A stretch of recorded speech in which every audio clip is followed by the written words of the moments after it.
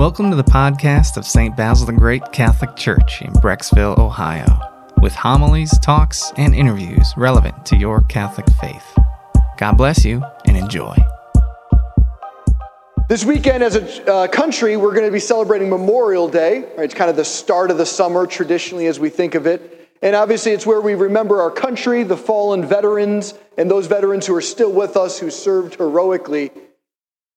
And whenever you kind of remember the veterans, or you've ever been at a military funeral, there's a certain dignity and a certain almost haunting beauty to the music, to the uniforms, to the rituals, to the memories.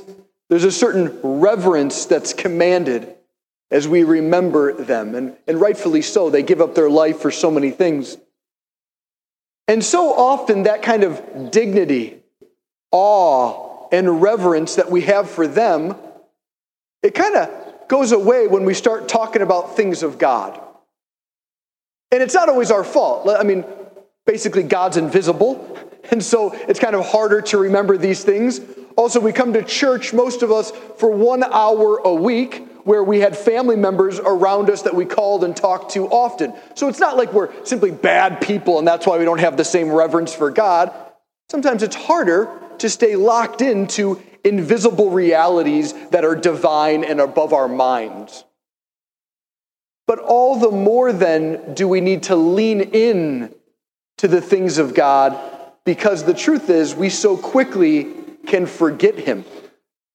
In fact, if you ever knew of what the prayer called the Angelus, church bells were kind of created in many ways for the Angelus eventually. 6 a.m., noon, and 6 p.m., there would be bells that ring, and you would stop and you would pray a prayer to the Blessed Mother at 6 a.m., noon, and 6 p.m. Why? Because we knew as we got working and busy with the day, we had a tendency to forget God. Priests, nuns, religious, bishops, cardinals, popes, deacons, we make a promise to pray something called the Liturgy of the Hours. As a priest, it's 5 times a day you stop and pray. It's not a whole hour, it's just the hour of a day you're going to stop, pray the Psalms, recollect, and get focused on God. Why? Well, partially because we're entrusted with the duty of sanctifying the church. So in your name, we go before God and ask Him to release His grace. But also because, ordained or not, we have a tendency to forget God. So when we have special feast days in the church like Holy Trinity Sunday, it's meant to take the mystery of God and His plan for humanity and highlight an aspect of it as a way of remembering something lovable. The hope is that our affections are moved towards God with awe and openness. And when at Mass, we enter more deeply into the transforming power of the prayer.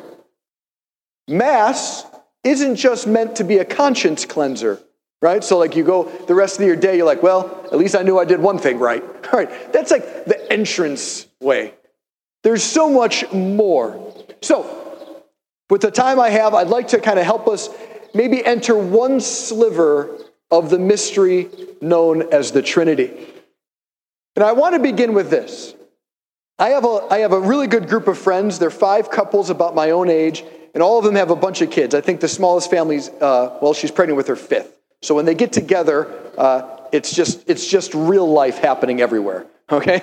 And the crying, the screaming, the happiness, the laughter, people eating, kids biting the end of your hot dog while you're eating it, like that was mine, all the things that happen. All right? Don't drink that, that's a beer. Things like that, all right? This is what you'll hear a lot in the other room with kids, and you'll know this a lot. Hey, that's mine. You'll hear that all the time. Hey, that's mine. And you walk into the room and what you notice is one kid was playing with a toy. And in the corner is a pile of 1,000,000 toys. Another kid came into the room and didn't want the pile of 1,000,000 toys. He wanted the one toy that kid was playing with. And so he went and grabbed it. And now you have these 2 kids in a fight. All right? hey, that's mine. I had it first. It's mine to begin with. And then usually a bigger, stronger parent comes in, and what do? We show that we're bigger and stronger than 3-year-olds. Ooh, all right? And we rip the toy out of both of their hands and say that no one's getting it. And we think that's great parenting. Because we're tired and busy and we don't want to hear it anymore, right? That's why we sent the kids out today, so I can talk. All right. But see, we think it's so normal. We think that so much of our identity, it's just life, just the way things happen. So much of our identity is formed on rival, competitive, get yours, over and against another. That's mine. You don't get that. Or I want what you have, so somehow I have to steal it and get it from you. And yes, psychologists, this can live in us for their whole life. I was never the favorite. Or, my brother was the golden boy. Right? Built into that is I was ignored and not loved as much. And these form our identities and our ways of relating to people. What we celebrate today in the mystery of the Trinity is that this is not how God relates and lives, and it's not how He created us in the beginning. Jesus said often when He was on earth and asked questions, He said, "In the beginning, it was not so." He says this not to be like, wouldn't it be nice if we were still in the Garden of Eden? He's doing this because He wants to let us know something. He has the power to redeem us. He can heal us. In fact, the Catechism of the Catholic Church, the official teaching of the Church, is that Jesus came to redeem us to the purity of our origins. Which means the Garden of Eden may be lost, but not for good. We can really regain some of its beauty.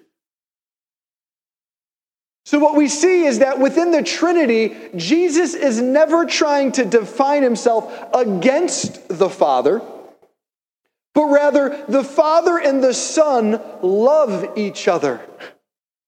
They are not defined in rival, in grasping, in contempt, in proving, but rather out of self-giving love and surrender to one another. Adam and Eve, before there was sin in the world, trusted in their hearts that the Father would provide everything they needed. Now, when we hear that, we sometimes think of basic needs. Or in this past year, we would say what's essential. But the human heart knows that what's essential is beauty, meaning, adventure, love, life. All of those, Adam and Eve believed the Father would provide even a life full of that. It wasn't until the devil came and said, that Father who you're trusting isn't a father at all. He's holding out on you. And what was born in their heart was doubt. And now they had to get theirs. They quite literally had to grasp at the apple to fulfill the desires and hungers of their heart. Cue the rest of humanity. So when Jesus comes, He's embodying a whole another way of being. Jesus was showing what it's like to be free. He trusted and knew. See, He came to reveal knowledge of the Father. He said, the Father is so faithful, so committed, so in love with you sinful creatures, as we are, we're rebellious and make mistakes in thought, word, and deed all the time. He still loves you so much, He's not holding out on you. He's not trying to get something from you so that He can be glorified at your expense. And nor do you have to try to steal happiness apart from the Father. He sees your longings. He knows the pain. He knows your story. He knows when your older sibling stole that toy from you. In the beginning, it was not so. And so we hear in the gospel today, Jesus say, baptize everyone in the name of the Father and the Son and the Holy Spirit. The word baptism, yes, means pour water on them, but it also means immerse. The Greek word means to immerse. And yes, we used to do full immersion baptisms where people were all the way underwater. But see, that was meant to be a poetic gesture. It was really happening, but also a poetic gesture of we're meant to swim in the love of the Trinity. Father, that kind of love sounds really great, but that's never going to happen. If Jesus wasn't real, you're right.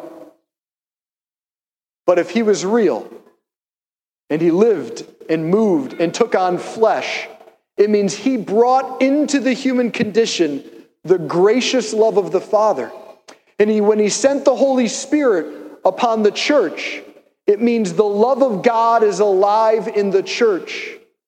And we actually have access to that lavish, tender, attentive love.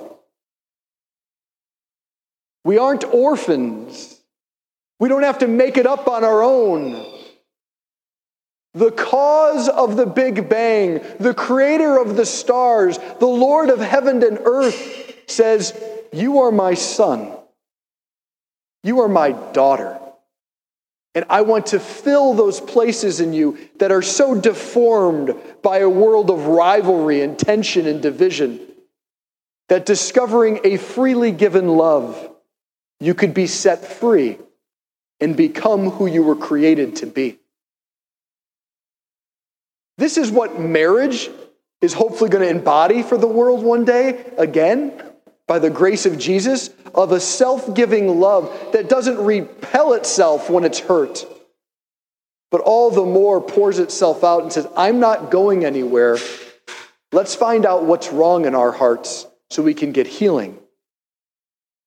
In baptism and confirmation, we've been immersed into this love. And this is why the Mass is an obligation.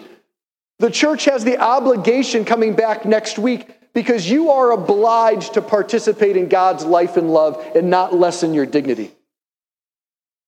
We make that obligation because we think so highly of you, not so little of you. We think you're the kind of man or woman that wants to be touched by God. We think you're the kind of man and woman that needs divine love and needs the reminders of joining in God's family, of hearing his love letters called the Scriptures, and then joining the angels and saints in praising our Father, and then being nourished by him in the Eucharist, so that all the lies and deforming of our hearts that takes place in a broken world can be healed and renewed, and we begin to witness to a different way of being human. One that resonates because we're all made of the same stuff. But all of us keep thinking we got to steal our toy to be happy. And so the mystery of Holy Trinity Sunday is, yes, we contemplate its perfection and fullness in God himself. But God didn't stay up in heaven. He sent his Son, and he walked this earth. This Son that we finally are seeing today, not yesterday, that was the same Son that tanned the skin of the Son of God. And then he breathed his Holy Spirit so the church wouldn't simply be an organization, but a mystical organism, alive with God. And as we stop and just savor for a few moments that on this Sunday and every Sunday, we are the Holy Assembly, 8 billion people in the world, you and I in our brokenness and confusion, we've been invited and called into this Holy Assembly to savor that. And then to be in awe that the invisible God does in fact become visible and asks for us to be in awe, to have the reverence and dignity. That's why we use gold vessels. That's why we worship with marble. That's why we gather in a church with beautiful stained glass. So that as we remember with dignity, awe, and gratitude the veterans, we also remember a God who didn't need to die, but died for us and rose again to say, I've already done the transforming work. Come, let the Holy Spirit adopt you anew today and join my divine family. You matter to God. You now matter also to us. We hope you enjoyed this audio from our parish. You can find other homilies, talks, and interviews at our website, basilthegreat.org, or by subscribing to this podcast in your favorite app. Just search for St. Basil Catholic Church, Brecksville. St. Basil the Great, pray for us.